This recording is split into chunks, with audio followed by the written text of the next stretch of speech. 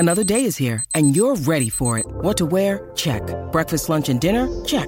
Planning for what's next and how to save for it? That's where Bank of America can help. For your financial to-dos, Bank of America has experts ready to help get you closer to your goals. Get started at one of our local financial centers or 24/7 in our mobile banking app. Find a location near you at bankofamerica.com/talktous. What would you like the power to do? Mobile banking requires downloading the app and is only available for select devices. Message and data rates may apply. Bank of America N.A., member FDIC. Welcome back for another video. The launch of FPL for 2022-23 is around the corner, and we've been spoiled with price reveals in advance. Historically, we've had a drip feed of one price per player every few hours, but this season they've been dropping 11 per team, so there's loads to talk about already. We'll be posting a new video every day until the game launches, so hit subscribe so you don't miss out. Last season I spent a couple of game weeks number one in the world, maybe one of you are next. Starting with Arsenal, and here's the team revealed. At the time of their price reveal, Gabriel Jesus hadn't been officially announced for Arsenal, so he was the notable absentee. Arsenal have a great run of fixtures to start the season, with Tierney and Partey expected back from injury, which will be a huge boost, and arguably led to their downfall in the latter part of last season. Ramsdale comes in at 5 mil, which is a very fair price considering the fixtures, but the biggest surprise is White and Tomiyasu, who are both 4.5 mil. Therefore, in terms of team structure, they make more sense over Ramsdale, unless you want to back the double up. White finished the season with 106 points and he missed 6 matches. Tomiyasu finished with 75 points and missed 14 matches. They're both expected to be first choice, Tomiyasu in particular very nailed. Arsenal loaned out the young French centre-back Saliba the last couple of seasons, who is a right-footed centre-back, competing with White in all likelihood. He was very good last season in Ligue 1 in the French league. In my opinion, White remains a starter as he also had a good season. There's not much to separate Tomiyasu and White, but it's one we can decide on the end of pre-season. One of them's already a lock-in from a Game Week 1 team. Saka comes in at 8 mil, which is where we predicted him to be. Considering the fixtures, he's a good option for that price, but most interestingly is Martinelli and Smith Rowe, who come in 2 mil cheaper, which is significant. The trade-off is that they're both rotation risks and they shared a lot of minutes last season. It's definitely one to monitor over the next month, as Arsenal played 5 pre-season games before the end of July, including 2 tough oppositions at the very end against Chelsea and Sevilla, where Arteta may line up with his best 11. New signing Vieira comes in at 6 mil, which is another one to keep on the watch list. Last season in the Portuguese league, he had 6 goals and 14 assists, played primarily centre attacking mid, so in all likelihood he's competition for Odegaard. Nketiah is 7 mil, but he's an easy avoid if Jesus signed for Arsenal. It'll be interesting to see how much he comes in at. 8 mil would be very tempting, but for any more, Saka might be more logical.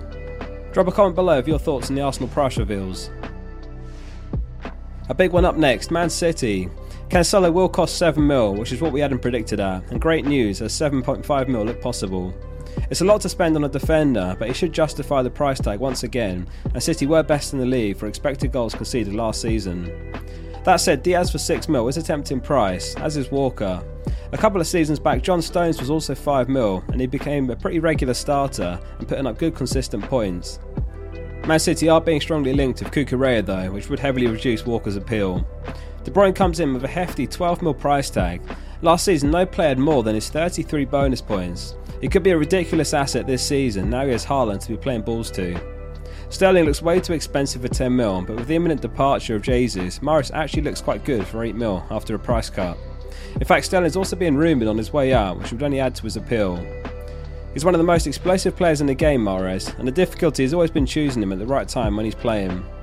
Grealish also gets a price cut to 7 mil, and all in all an underwhelming season from an FPL perspective, but he could represent better value for only 7 mil.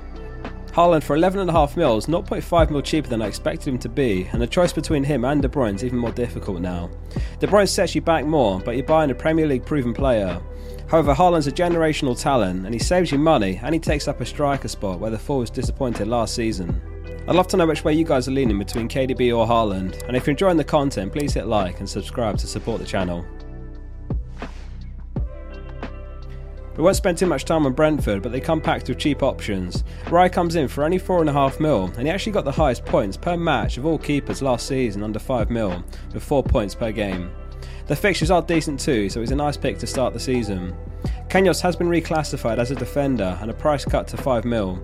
His minutes were all over the place in the second half of last season, and he is suspended until the 13th of August, so he's just one to monitor. But he is one to keep an eye on, certainly because he got 3 goals, 3 assists. Jansen was the top scoring Brentford defender with 122 points, and he remains at 4.5 mil, which is good value for the opening games. Ideally, he'd want to rotate someone with him for the opening 2, and then he's good for starting beyond that. Wissa remains a midfielder for 5.5 mil. He finished the season strong with 2 goals and 2 assists in his last 3 games. Meanwhile, Mbeumo's been reclassified as a forward and he gets a price hike to 6 mil.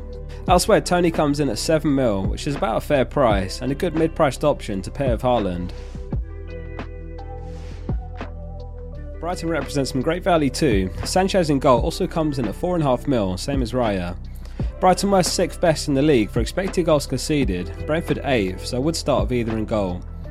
Palace are the only other team that could have a 4.5 mil keeper who had a better XGC, but they start the season with bad fixtures. We discussed Cucurella earlier, and if he completes the move to Man City, he could be an absolute steal for 5 mil. Considering the number of great budget defenders already, he's perhaps one to monitor for now, as he may rotate with Walker, while Cancelo rotates in both fullback positions. Dunk looks like an absolute steal for 4.5 mil. Under this Brighton side, they're very capable defensively. He's got an attacking threat on the end of free kicks in him, and it's the first time since the 1920 season that he's been 4.5 mil. Lamptey's the more exciting pick for the same price, more attacking and dangerous, and he plays like a winger at times, but it'll come down to his minutes. Last season he was very unreliable for starts, let alone 90 minutes, and this could represent a problem again with the Premier League introducing 5 substitutes for 22-23. However, Trossard's an excellent option for relatively cheap. In his final 6 starts last season he had 4 goals and 3 assists. McAllister's attacking returns were much less, but he plays an attacking role and he started the last 11 in a row last season. The striker spots here are very interesting here. Undev comes in at 5.5 mil, and if he becomes first choice he'll be a steal. He was the striker we had in the Game Week 1 mock team video. He was signed from Royal Union, where he was very impressive with 26 goals and 16 assists last campaign, or in 72 games for them he had 72 attacking returns.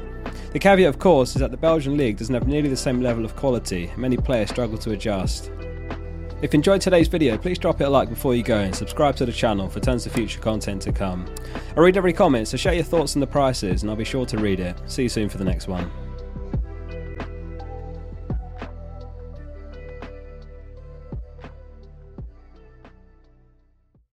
Sports Social Podcast Network.